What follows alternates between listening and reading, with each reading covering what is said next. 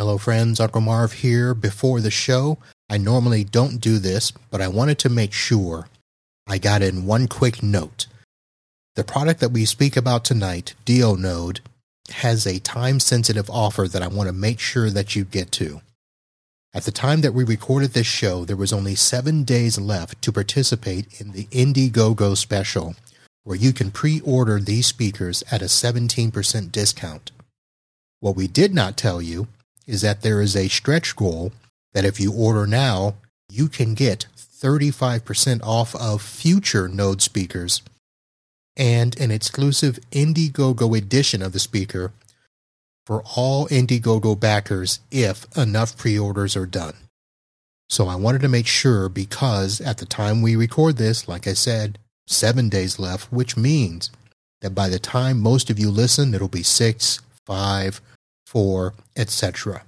So, while you're listening to the show, head over to dioconnect.com/Uncle Marv. That's dioconnect.com/Uncle Marv and take advantage of this great offer. And now, on to the show.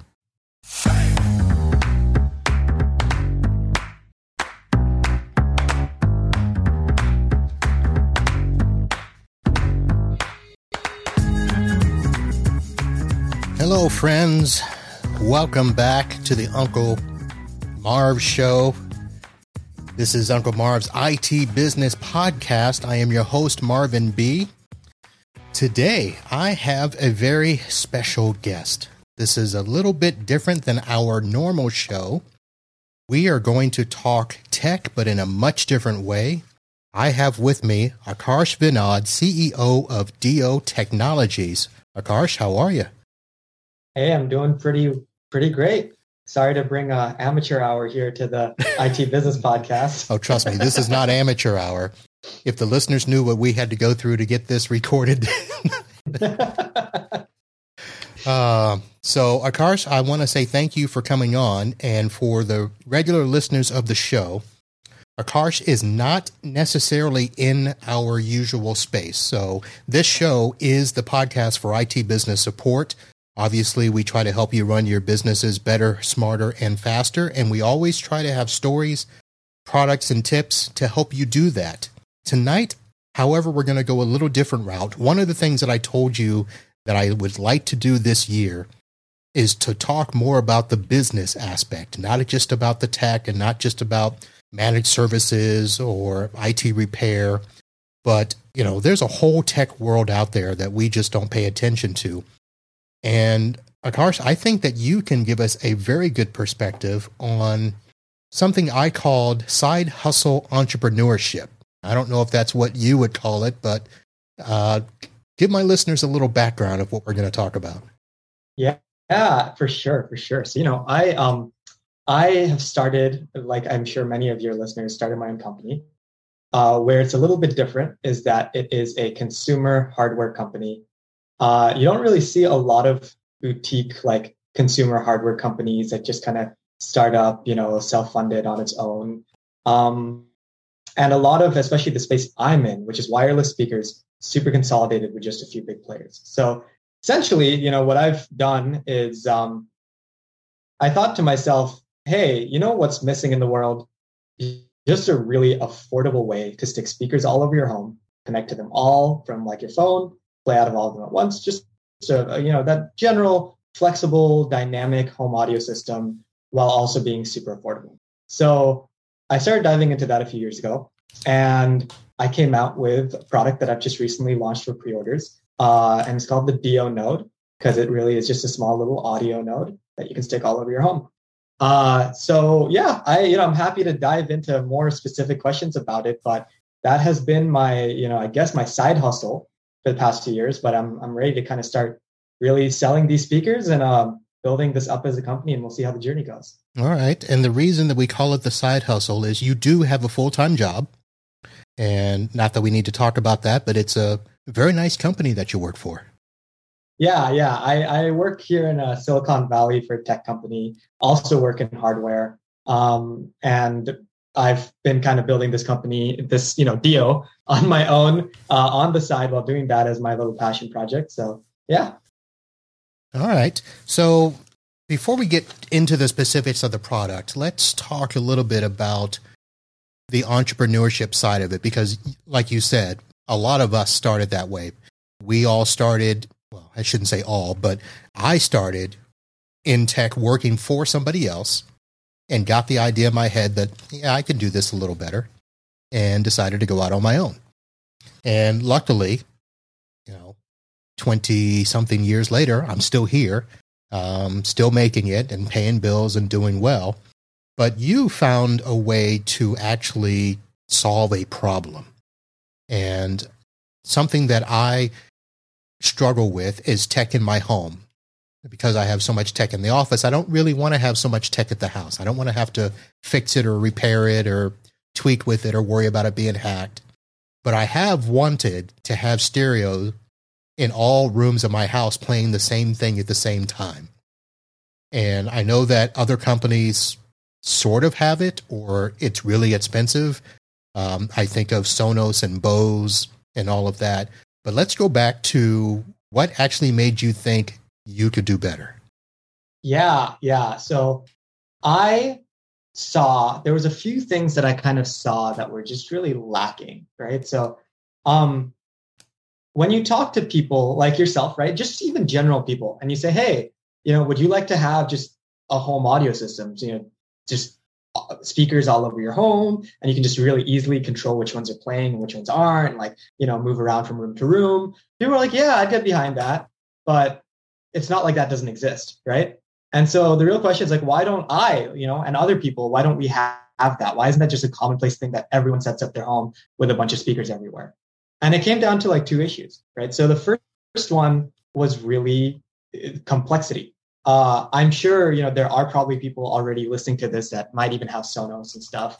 But if you're not familiar with Sonos, it's a really nice speaker product. It costs at the entry level around $199 per speaker. Pretty expensive. But more than that, even the people who have the money to shell out on it, they complain about it took them like 20 to 30 minutes to set it up. There's actually like companies set up that will come into your home and set up the speakers for you that you pay for because it's so complex, right? There's also other options like wired speakers, again, wiring them all over your home. That's not an easy task. And it just gets more expensive and more complicated the further up you go. It's like the more money you pay, the more almost like complicated it gets, because then you introduce all these sorts of new features. The audio quality gets very premium, but you want to balance it in specific ways. And the technology just kind of gets more and more complex to support a lot of that stuff too. So I just kind of thought like, okay, why can't it just be easy? Like, why can't the common person who's not really competent with technology even just buy these speakers and basically make them plug and play? Just put them in the corners, plug them into power, takes just a few, seconds maybe to set up. And also it's make it affordable as in the process by just kind of cutting out a lot of that extra stuff and making it super simple. And that's really what got me going with this was like, okay, like, yeah, let's try to build something that is easy and that is affordable for the average person or the average household. All right. So the difference being here is that you're actually creating a product. So I'm assuming you just didn't have the parts lying around that you could tinker and toy with and figure this out. So there had to be a initial thought of, where am I going to get the money to do this? Yeah. And that's one of those big things. That's one of the reasons why we're even talking about side hustle entrepreneurship, right? So there's kind of a few points I could kind of bring into this. So the first one being, you really, really need to know how to like de-risk ideas you have. And it works for hardware too. A lot of times people are like, you can only be like a lean company when you're working on software, because that allows you to build something for almost free, test it out on the market. And then once you get something minimum out there and see that people like it, you can then hire engineers and designers and a bunch of other stuff to make it better, more efficient, whatever. But the thing is, you can actually do a lot of that with hardware too. it just takes understanding the space. Obviously, not to the same extent. You can't make stuff for free. But the first step for me was really obviously like understanding what technologies, processes exist that I could even put together myself to make these speakers in my own home. I had some Raspberry Pis. I kind of hooked them up to existing speakers, and I was like, how do I kind of do a little bit of this programming? That part was honestly the easiest part. After I kind of started identifying like, okay, this is like how the technology works, at this level, how do we get it off my phone to play to these, to these different speakers? What protocols already exist? And it kind of identified that Apple AirPlay was like this thing. The next thing I just immediately jumped into was just like, okay, how do you manufacture this, right? Like, I don't want to go through, again, hiring engineers, really tweaking these designs to make them perfect myself. Speakers have been made before, even AirPlay, which is the underlying firmware, AirPlay speakers have been made before. Who's been making them? And how can I get those partnerships in place so I can even push a lot of that expertise and cost off of myself to people who know how to do this stuff. So that's when I also have a manufacturing and supply chain background. That's what I do for my full-time job. So it really came down straight into identifying where those areas were in essentially the supply chain, where a lot of this, for lack of a better word, like intellect, like where that existed. And then reaching out and being like, hey, here's something that I've been thinking. Here's what I've been working on. Here's the market I see for it. Do you want to work with me on that? And building those partnerships in place. And so all of that costed zero money, right? It was all just a bunch of meetings. It costed like whatever it costed for me to get my Raspberry Pis and some cheap speakers from Amazon and hook them together. And as I kind of was able to get those partnerships in place, it was just at that point like, okay, let's get a lot of these projects kicked off. Like, what would it take just for your engineers to take designs that they've already know, work, and built, and how do we just start getting them into prototypes, right? And like at that point, it's prototyping costs, which are still pretty low, generally speaking. And a little bit of shipping back and forth from my manufacturers in China. And that's where my full-time job, it was great because I didn't need to quit, right? And that brings me to my second point, which is also part of de-risking it is also, you don't need to commit to going all in on an idea before you've tested it, even if it's hardware, right? Like a lot of times people are like, oh, hardware costs a lot of money to make. It takes a lot of time to design and to manufacture. But frankly, like none of that needs to be true. So when it comes to the time piece, right, it was like, okay, I've identified a lot of designs that already exist that work out there. People have built speakers before. I've identified the people who already know how to make those. With that in place, it really comes down to like, okay, can I support the costs of essentially just coming up with our prototypes, coming up with all of those initial designs, figuring out and making sure it all works and all those tweaks. And that's a few $1,000s, which is a few $1,000s, yes, for a normal person. Compared to like what it takes to run a company, a few $1,000s, you're like, oh yeah, I could spare that initially to kind of get a product off the ground. So how did I support that was really, I'm working my full-time job, and I just decided to put a little bit of my savings into that.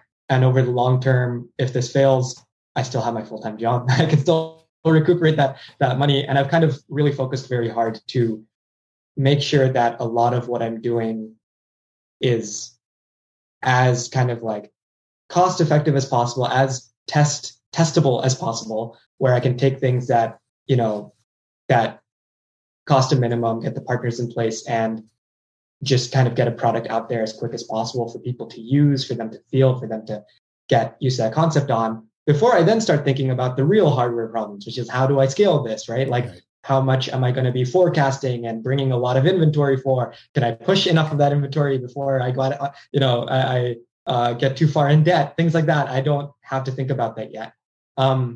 So that's kind of essentially the approach that I've taken, trying to make this concept as lean as possible, really pursue it initially as a side hustle to kind of get everything in place. And then once we are generating revenues, which we are starting to do now, I can start thinking about the future of like, how do I focus on this full time? What level will I need to get? And moving forward from there. So I had a couple of thoughts that popped up in my head that, kind of parallel the way I started my business, the way that I know a lot of listeners have started their business, in that we didn't have an exit plan. There was no figuring out, okay, you made the comment about not fully committing, or going all in. Whereas when I quit my job, I was all in. It was sink or fail, or, make it work. So did you have, little markers or places along the way where you knew, if I can't get past this point, I'm going to stop and bail, or, do something along those lines? Yes, I absolutely did. And you talk about an exit plan too, and I definitely have been thinking a lot about that, even in terms of how much am I putting in, how much do I think I can get out? If that's zero, like, am I okay with that? And I also want to be clear that in terms of not committing, for anyone who has ordered a deal note, I am definitely, the product's ready. And so we can definitely like serve that too. I'm not worried about that, because you're 120% above goal. So exactly. Yeah. 120% above goal in our Indiegogo campaign, which is live right now. So yeah, getting back to your question as well about, sorry, how about, could you give the question again, and I'll be able to more directly answer that? Well, I was trying to, probably rephrase it. So most of us that started in our tech business did not have an exit plan. We just went in, and we weren't sure where we were going, how we would get there, or at what point we would quit. I know a lot of people just quit when they run out of money and then they go back. Mm-hmm. But it sounds like you had a plan, like you had some mile markers as to, okay, if I can't get past this and I can't rethink a new way, I'm done. That's what it sounded like. Yes.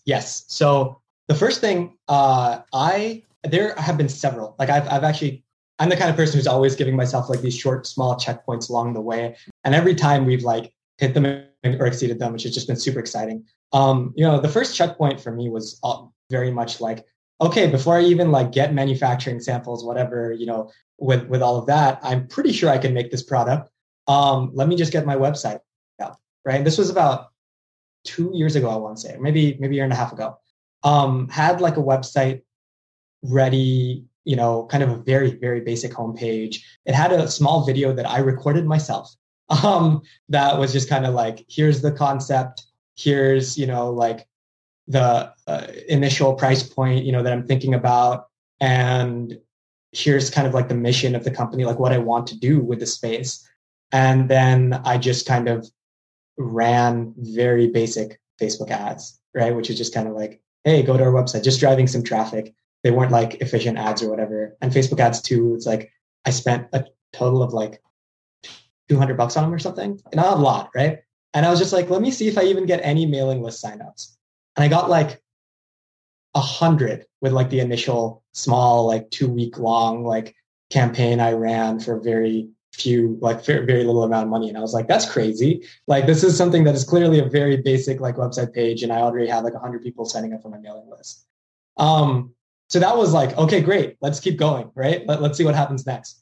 So after that, it was very much like, can I even attract a manufacturer, and can the cost make sense? That's what it came down to next. It's like, okay, customers are probably there, right? Like, can I make all these costs make sense? And that's when it was like reaching out to a bunch of different manufacturers, seeing if people would even talk to me, right? Because again, very small, company, startup company, self-funded, I'm not guaranteeing like millions in revenue initially. Would anyone even want to work with me on this kind of project? And there was interest from like 3 different manufacturers, which was pretty good out of like 8 that I reached out to. So that was, pretty good like rate. And they were all actually even like mid-sized manufacturers, not small little job shops or side shops that like are like kind of sketchy. I only reached out to people who like specifically worked with very specific technologies, licensed by Apple for a lot of these things.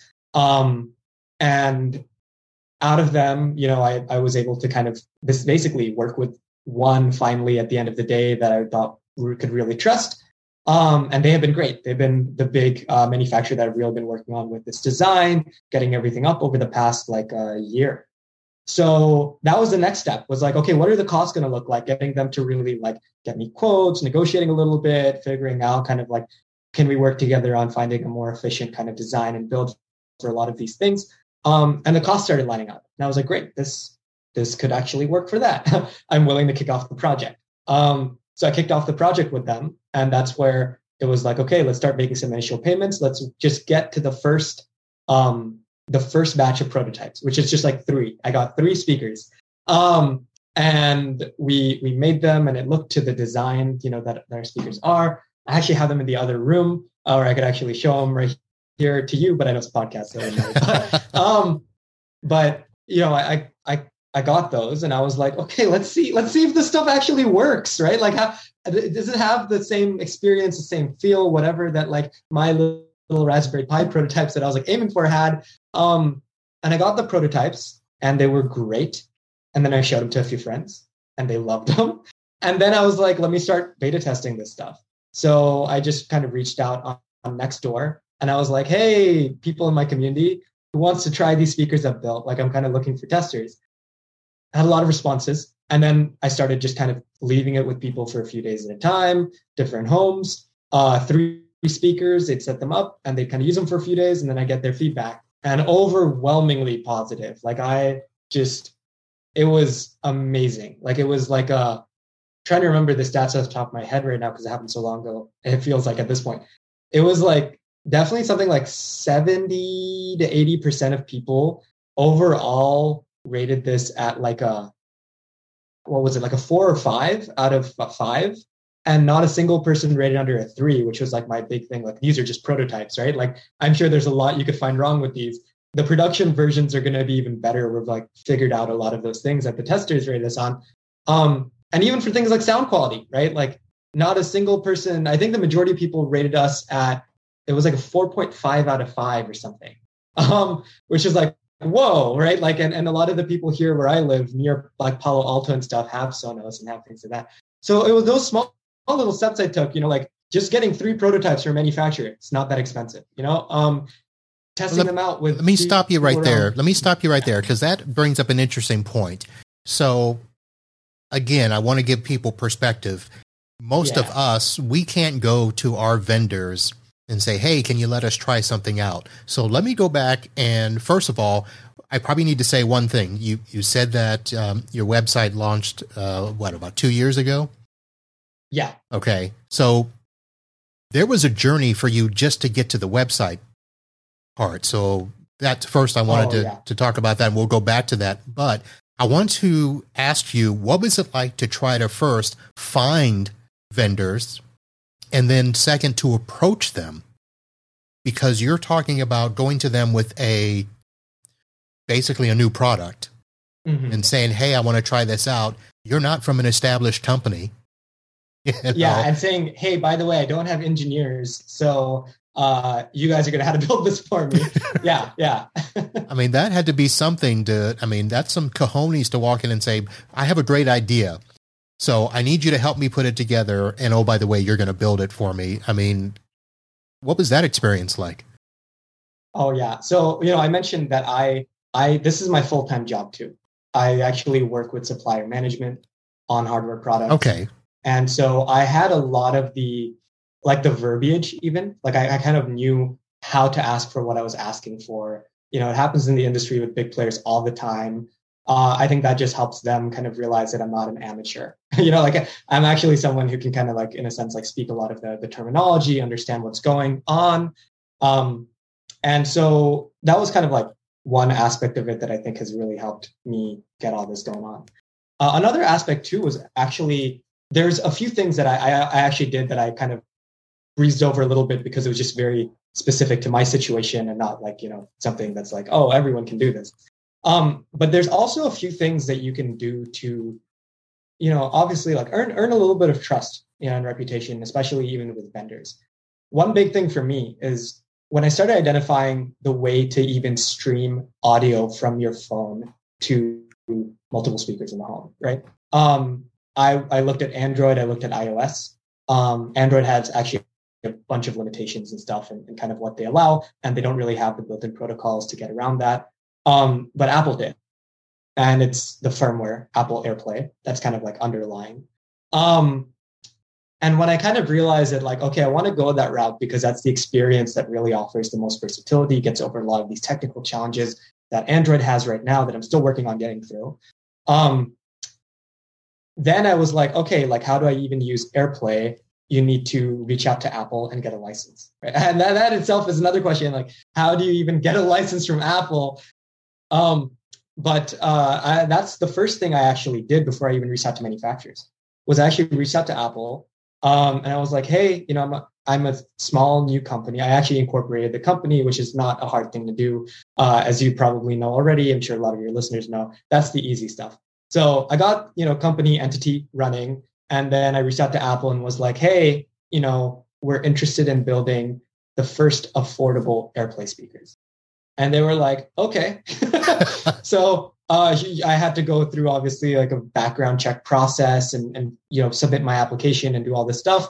But once that was done and I had the license to use AirPlay, and they were like, you're good to go. Your company is verified to use our technology. And I had NDAs signed and all that stuff.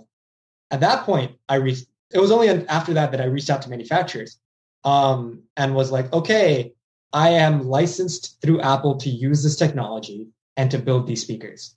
Do you want to build them with me? And that is, I think, what got the initial conversation started. Like, yes, we'll meet with you. Like, yes, we'll talk with you.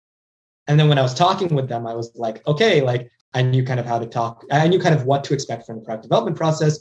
I knew how to talk about, I want to have this ODM, manufacturing, whatever, but I want the ID and all this industry jargon, blah, blah, blah, blah, blah. And they're like, okay, he knows what he's talking about. And they kind of knew what my ask was. And that's how I was able to kind of push forward with those conversations. So if for people who are looking to build consumer, any sort of e-commerce consumer stuff, even if it's not hardware, right? But whatever vendors you're working with, I think the first step is really to just educate yourself a little bit on just like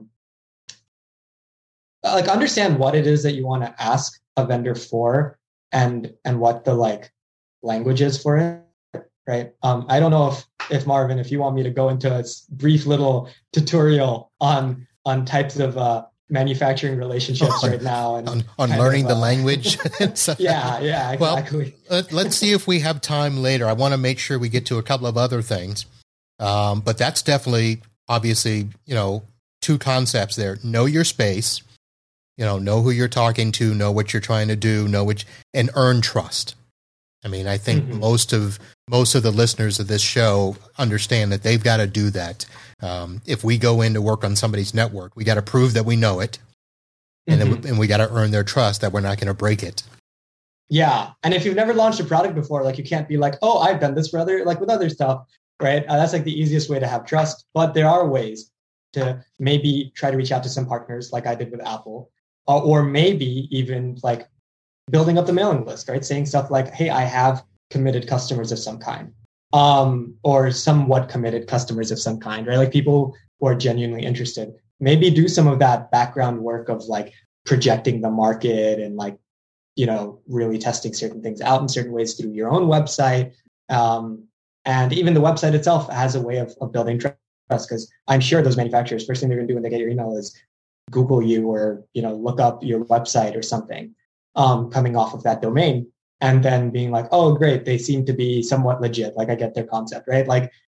Do those few small steps beforehand to establish some sort of presence for what you're doing, so that people know that you're not just any random amateur who's trying to just come in and be like, hey, I want to make this, but I have no clue how to even get the sales for it. Right. So, yeah.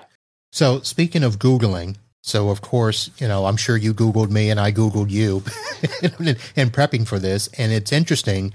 So to understand the mindset of somebody that, tries to start their business from the ground up, again, most of the listeners in this space, we understand each other, because we all kind of started the same way for the most part.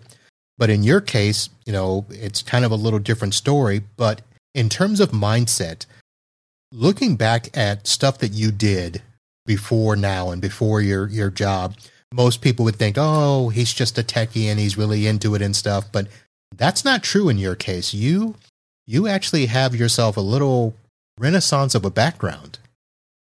A little performing arts in your history there. Oh yeah, don't we all to some degree? I don't know. Well, I know we all want to be stars, but we all don't get nominated for perfect pitch. Oh, thank you. Yeah. So that is something that just happened recently, which is really exciting. I grew up really into music and audio, which is probably why I decided to start a speaker company as well. Though I'm also very into podcasts and audiobooks, so it's just comprehensively audio. But when I was in middle school, I joined, the band, as many people do, band class. And I started as a percussionist, eventually picked up the drum set, got really into all sorts. I was a total, quintessential band geek in high school. I had jazz band, percussion ensemble, my own neighborhood rock band, community orchestra on the weekends. I was into all of it. So that was my little performing arts background. And I've carried it with me. Even when I was studying engineering in undergrad, I was part of a jazz band every single quarter. And I did that just so I could get access to like the band room on campus that had a drum set, because that's my like big hobby anyway. And moving on from there, I did my MBA recently as well. I was part of our band for the MBA program as well. And a lot of that kind of led me towards this perfect pitch profile, where it's essentially an organization that wants to highlight entrepreneurs that also have a performing arts background, and understanding how performing arts has led to, entrepreneurship. And their goal is to really encourage, more people to connect with their performing arts side, encourage children to continue on with performing arts, and just kind of show the tie between, business, entrepreneurship, and performing arts, which I think is such a great goal, because I definitely resonate with that on my own lifestyle. That's pretty good there. I was looking at that and I saw honor bands and I'm like, what in the world? So, oh yeah, honor band's fun. It was this thing in my school where you could audition and then travel somewhere. And it was people from schools all around the world that kind of did a concert somewhere. So that was really fun for me when I got to do it 1 year or so.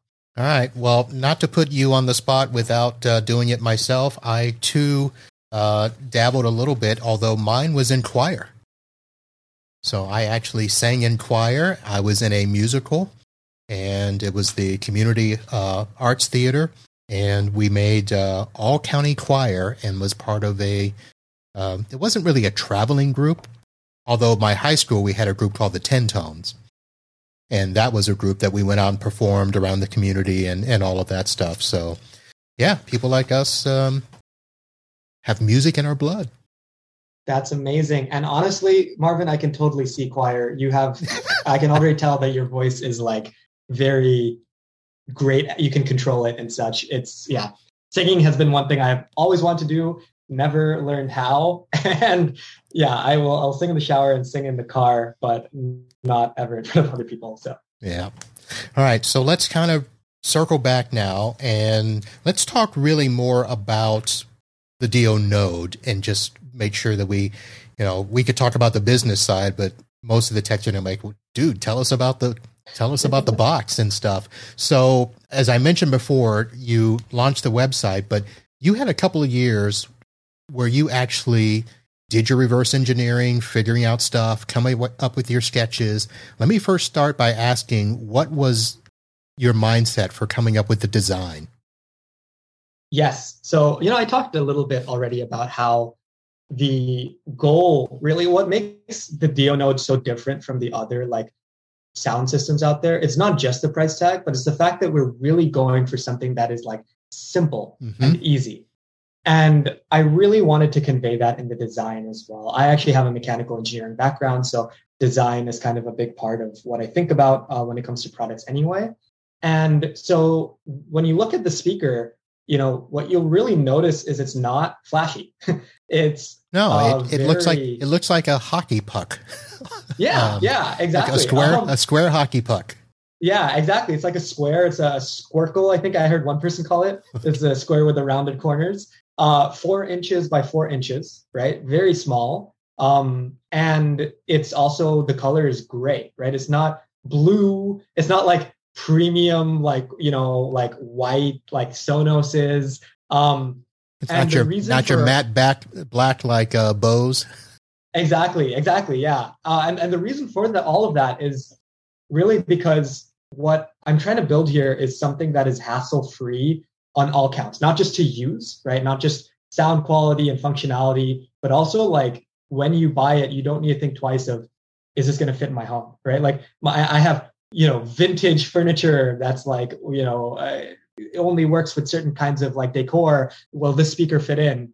We've actually tested, our speaker out. It might not look like much when you look at it, but we tested a bunch of different sketches, a bunch of different colors in different types of common, home furnishings, whether it's like you have a black theme going on in your home, whether it's woods, whether it's whites, whether it's even like colorful. And the color we have and the shape we have is really something that just fits in and blends in to all the different corners of your home. So you really can just plug in your speaker wherever you want to in different parts of your home and forget about it and just listen to your audio as you go around from place to place.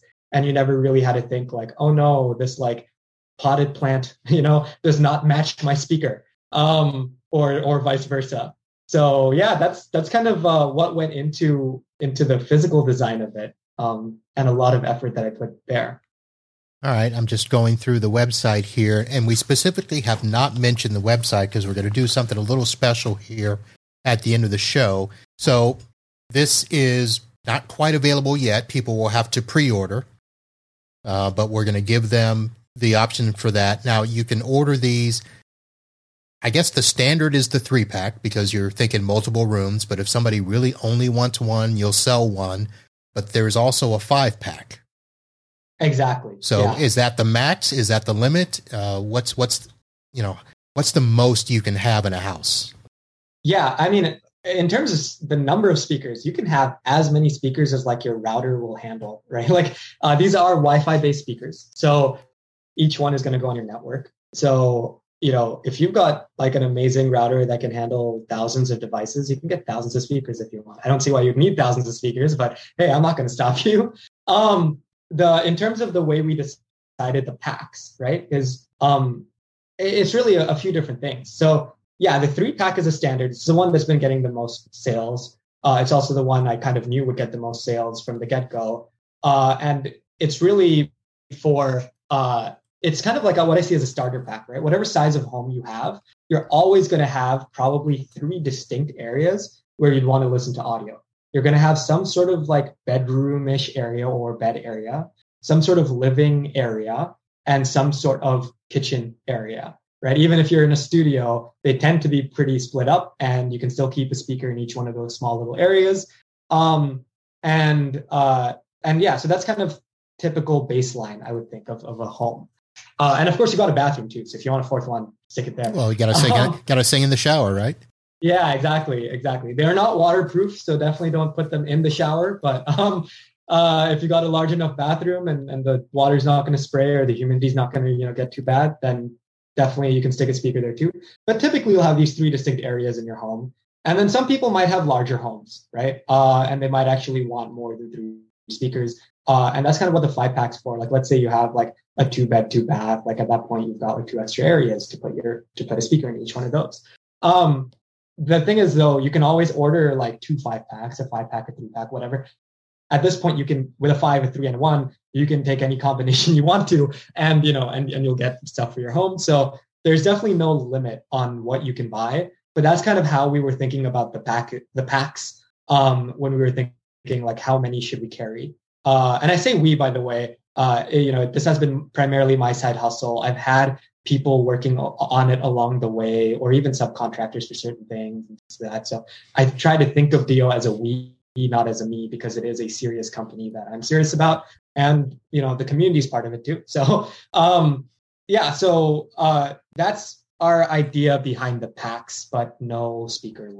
Okay, so now let's ask the real geeky question as to how do you make them all work in concert? And you said they work over Wi-Fi. Mm-hmm. And so it's not Bluetooth technology. But Yes. how, if you get, extra packs or you're doing all this stuff, how do you just make them all work so that you're hearing the same song in the same spot in different rooms? Yeah. So this is where it comes down to like knowing your space a little bit, knowing how things work. Right? I'm not an audio engineer by any means or an electrical engineer, but I did learn quite a bit on this journey on how the different ways to kind of send audio to different things. So like you mentioned, first off, this is not Bluetooth, it's Wi-Fi. The reason for that is because Bluetooth is frankly a terrible technology for audio streaming. Bluetooth is a one-to-one typically, right? Like they say you can do a little bit more with like, especially with new, Bluetooth low energy and stuff that's coming out that can also do multi-device things, but it's still limited. There's still a hard number of like 7 devices or something that you can connect to max. Wi-Fi though, it's unlimited, and we'll get a little bit in a moment into why. Bluetooth also compresses your audio when you're sending it to a speaker because a Bluetooth wave's bandwidth is frankly not actually wide enough to carry all the data of a song over at like high fidelity. And so instead it compresses the song, and during that compression, you're going to lose a little bit of data. And that's why, for example, when you turn up the volume really loud on your Bluetooth, and the wave should be like this, and it still gets compressed to the Bluetooth wave's bandwidth, and it comes out of your speaker, you start hearing that fuzzy sound, right? Like things like that, which is Bluetooth is terrible. One-to-one technology, compressed audio, just not that it doesn't make sense for this kind of an application. What Bluetooth does make sense for is just portability, right? If you're taking a device with you out of the home, you have that small, low range like radio wave that can just kind of send between your phone and your single device. That's where it makes sense, right? But if you're listening to multi and things out loud or what, you're not going to carry like 5 speakers around with you everywhere you go. That's kind of why I very quickly decided I'm not doing Bluetooth. When it comes to Wi-Fi, there are a couple different ways that you can send your audio to multiple devices in your home. So the first, I'm going to kind of generalize this into 2 buckets, right? Okay. So the first bucket is local, like it's LAN, the local area network, where your specific device finds other specific devices on the network and sends a signal to like your router to send to those other devices, to send that data over. The second version is the internet, right? So each of your speakers connect to the internet and a server that then sends the controls and commands, right? And what you see is actually most of the multi-room speakers out there right now do the latter, but the latter doesn't make sense for audio. And here's why. So when you see a Google Home or an Alexa speaker, right? I have a few Google Homes, and I ran into this experience where I set it up, I was super excited, and I listened to a lot of audiobooks on Audible, and I listened to a lot of podcasts on Apple Podcasts on my phone. So I already have all that set up. And then I set up my Google Homes, and I found out that Google Home could not play either. So I had to switch all of my podcasts over to Spotify or Pocket Cast or something that did work with Google Home. And for audiobooks, like my Audible just won't. And the reason for that is because instead of Google directly streaming your content directly from your phone to all of the different speakers, what that Google Home does is it connects to a Google server, and the Google server controls everything.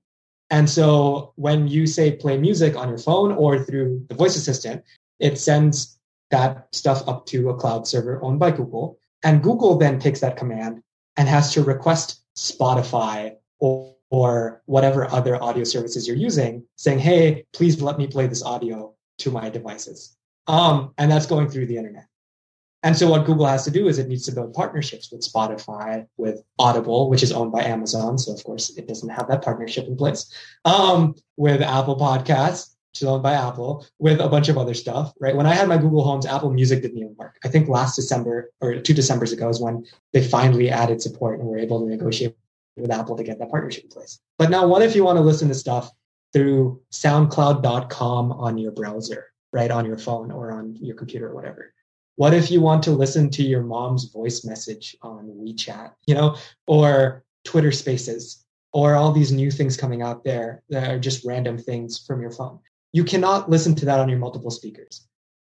And so the reason Google does it this way, and that a lot of these multi-room speakers do it this way, is because they really are trying to enter the smart home space, which is your Google Home is not truly a speaker. It's really a control center and a hub to control your coffee maker and your light bulb and your doorbell and all your other stuff, right? And because of that, it needs internet access because it needs to build a bunch of custom commands that can then work with all these other new devices. But just for audio, why do you need to go and do all that custom internet stuff? It just doesn't make sense. So that leaves us with the other option, which is wireless local area network, which is your phone itself identifying those speakers on the network and just sending the data directly to them. So that is the way that we've decided to do DO. And that is also the reason why I very originally went into Apple AirPlay, because that's what Apple AirPlay does. That's what DLNA speakers as well that work for Windows computers, they all work that way. But the only thing is that when you are trying to, again, where do most people listen to their audio nowadays? They listen to it from their phones, not from their computers or from their TVs or other stuff.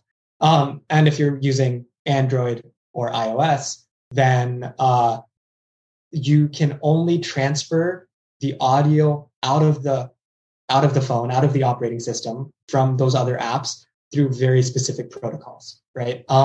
So you're actually not allowed to touch the low-level hardware on an Android phone or on an Apple, phone. You can't touch the sound output and then just say, now it's going to send through the Wi-Fi antenna and do this. You can't do that yourself. You have to use it within the bounds of what the operating system lets you do.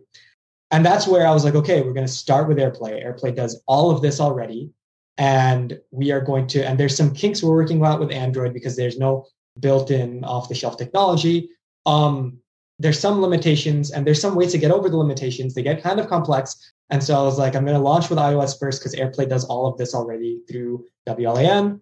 And it's going to send everything to all the speakers already. And we have a product ready and I can start generating revenues. And I'm working on the Android problem in parallel. So that's a little bit of history of why we chose to go the way we are and how all of this works really at a very detailed technological level. Okay. Now, from an end user point of view, from a music noob who says, I just want to play my stuff from my phone or my tablet, is it just as simple as, opening an app and selecting speakers? Or how does it work in terms of, because most of us are used to, we connect our phone through Bluetooth to our speakers and then we play whatever we want. But this sounds like we won't have to do that. Yeah, it's simpler than what you said. Okay. In my opinion, it's simpler than Bluetooth too. You don't even need an app. So because we use Apple AirPlay as an underlying firmware, we're able to integrate our speakers directly into your control panel. So when you already have, I keep forgetting this is an audio thing and not a video thing, so it doesn't. It's okay. You can show me. I'll tell everybody. Yeah, sure. But on your iPhone, when you're already playing music, right, or any audio, you already have that thing that pops up on your screen that has the gigantic play or pause button and the forward button in the back and the low volume control. That is exactly in that area is where you can select our speakers and just tap the ones you want to use. And you don't have to go unlock your phone, go into another app, and then choose which speakers to go to. That's 5 extra steps right there. You just right from your home screen, choose the speakers you want to use and it plays to all of them. And because it's not Bluetooth, you don't need to worry. For Bluetooth, a lot of times, go into your settings, open the settings app, go into your Bluetooth settings, choose the device you're connected to. You got to make sure it pairs. Yep. Yeah. So you don't have to do that at all. Once these are set up in your home on your Wi-Fi network, they're always going to be set up on your home on your Wi-Fi network. It just takes a tap to be like, I'm playing out of this one. Okay, tap again. I'm not playing out of this one. You've got someone else in your home who's also on your Wi-Fi network. They can do the same thing on their phones. So you don't need to worry about unpairing and then pairing that person's phone or whatever. It's ready. And I was going to say, that's a key thing to have something that is multi-user, that is true multi-user. You're not, playing round robin as to who has control. Yep, exactly. And, if I'm playing a podcast and my wife is really frustrated at me, she can just play her music to that speaker instead and override me. So, it's truly very just hassle-free. It's just tap the speaker you want to play out of, and then figure it out with your roommate or your spouse or whatever, who gets to play out of that speaker right now. This is your speaker out of the 3-pack. You can play to this one. So that's good. All right. Well, let's be sure to now send people to the website, and then we can come back and do Florida Man, since you were so interested in that. Absolutely. So I have decided, Uncle Marv, to set up a very special code. Not really. It's essentially, for the purposes of the podcast, it's easier to just say, hey, go to dioconnect.com/Uncle Marv. And it's an easy way for all of you listeners to remember. That's just going to take you directly to our Indiegogo live campaign, where you can pre-order. You can watch the video. You could even see another demo video I have up there of the speakers in action. You can read all about the extra benefits, our sound quality, what our beta testers were saying about, real quotes from them of what they've been saying about the speaker. Do all your research. I have loads of information about the speaker there. And then you can decide to pre-order. And right now, since they are pre-orders, I'm doing them at a discount. And so you can actually get up to 17% off on the speakers if you order a 3-pack or 5-pack. And I would absolutely love the support of getting those pre-orders in, because it just helps me pay for actually getting the speakers from my manufacturer and having that all set up and actually going into business. So so if you want a discount and you want to support me, I would appreciate it. dioconnect.com/Uncle Marv. All right. And this campaign just went live just recently this month, right? Yes. Yeah. It's a month-long campaign. So it will be ending in a week. Okay. So those of you who want this, get it fast. And that's what I'd say. All right, let me go make sure I sign up for that. And let me ask, because this is a campaign, when can people expect to get their speakers? Yeah, so that is something right now. What I have put on the Indiegogo campaign is to expect it by October 2022. Now, it could come earlier. It might be delayed. It's all based on the extremely volatile supply chain situation right now. So I think that the October is a reasonable goal that I can hit. I'm hoping it can actually come in a little bit earlier, because if this was 2 years ago, pre-pandemic, then, I would be able to expect these speakers in like 2 months.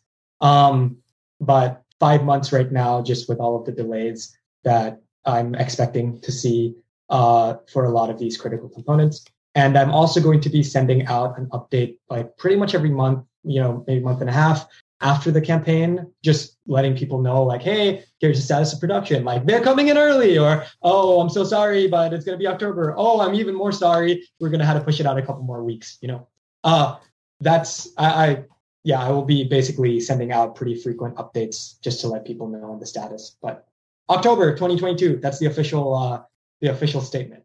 Well, I will say this. That doesn't sound like a long wait, because I think you have been waiting for this even much, much longer. So I know that the website went live December 2020, was it?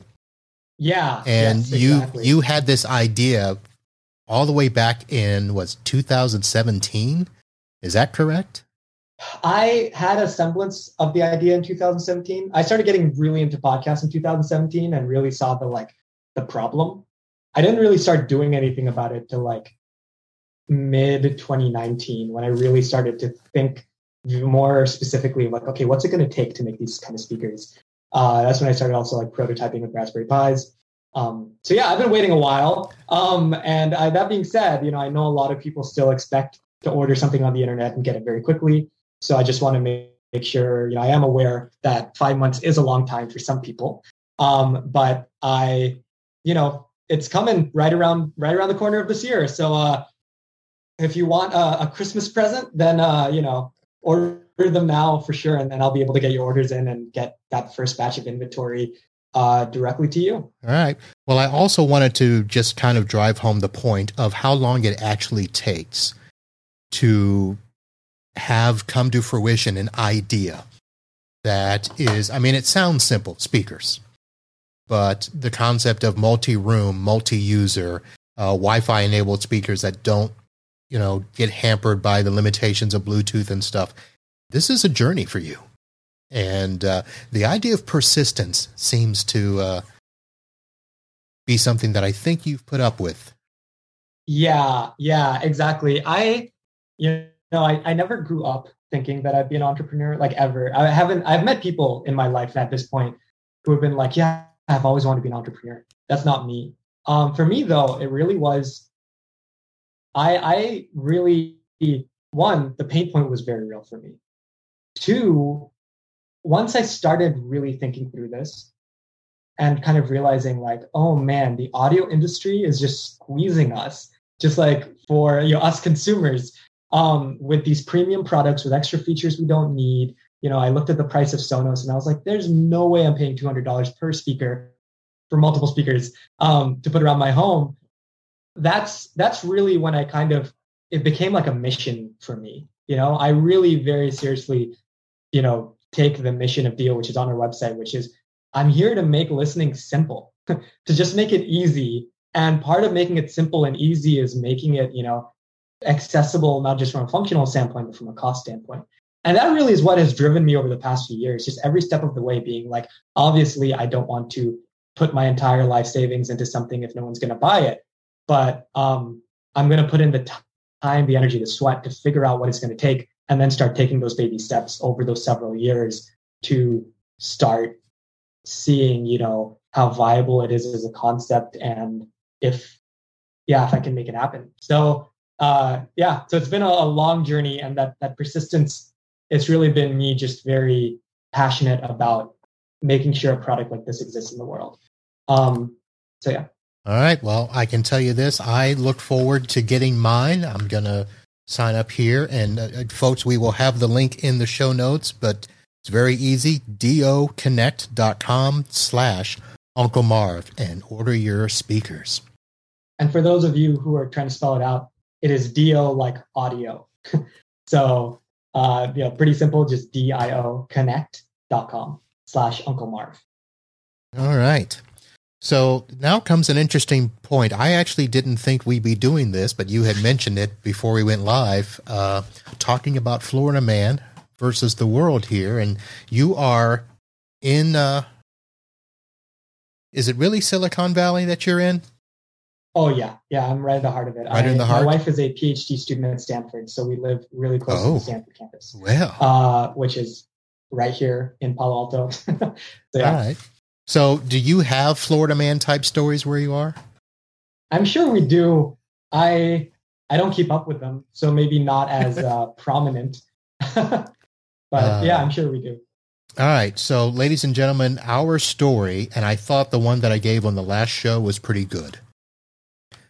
But there's always a Florida man that has to outdo the previous Florida man. So today's story, Florida man claims he's Jesus, kisses a minor in gym locker room. And this happened in Pinellas County, where a Florida man is facing charges after police say he allegedly trapped a male minor in a gym locker and kissed him against his will. Clearwater police arrested James Trevor Byron Thompson. First of all, if you have 4 names, that doesn't bode well for you.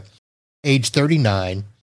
After a victim said he walked up to him at a Crunch Fitness, told him he was Jesus in a past life, and tried to give him a hug. According to his arrest report, when the victim tried to get away, Thompson used his body to block the exit of the gym locker and kissed him against his will. He faces simple battery, false imprisonment, and was booked into the Pinellas County Jail. Wow. Got a California man that can beat that? I don't think so. I really don't think so. I've been trying to think of those stories, but I mean, not that I've looked up particularly to beat that, but let me tell you, I used to live in the South. I went to Georgia Tech for my undergrad. I worked a few years in South Carolina, so I can imagine the situation in my head for sure. Yeah, Georgia, South Carolina. I had 3 years in Carolina, so that was interesting. Nice place to visit. Yeah, it's beautiful for sure. All right, but I think since I don't have a story to beat, I owe you like a random question or something, right? Sure. So, yep, Florida Man, a random question. So let me pull up the random question generator here. and let's get started. So while we're doing that, remember, folks, head over to doconnect.com/Uncle Marv, and that will get you everything you need to know about getting your set of DO nodes. And it's going to be a great thing. So here we go. Oh, what happened to my page? Here we go. Random question. So this... Oh, it's an easy one, I think. Oh, man. What food have you never tried? Not as easy as you think. Well, let's see.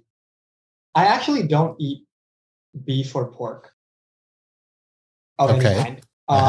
I grew up vegetarian, but since then I eat chicken and poultry. I've actually never had steak in my life. Never. So I guess actually that is an easy one. Never. I've traveled to a lot of different countries in the world, and I've eaten a lot of different types of cuisine. So I don't know if it'll be easy for me to be like, I haven't had that kind of cuisine, but I can say I haven't had just classic steak ever. Okay. There you go. Not that bad. Yeah. All right. So, Akarsh, I want to thank you for taking the time to come on the show. And obviously, I think that, one, we should get you some listeners that'll be interested in your speakers.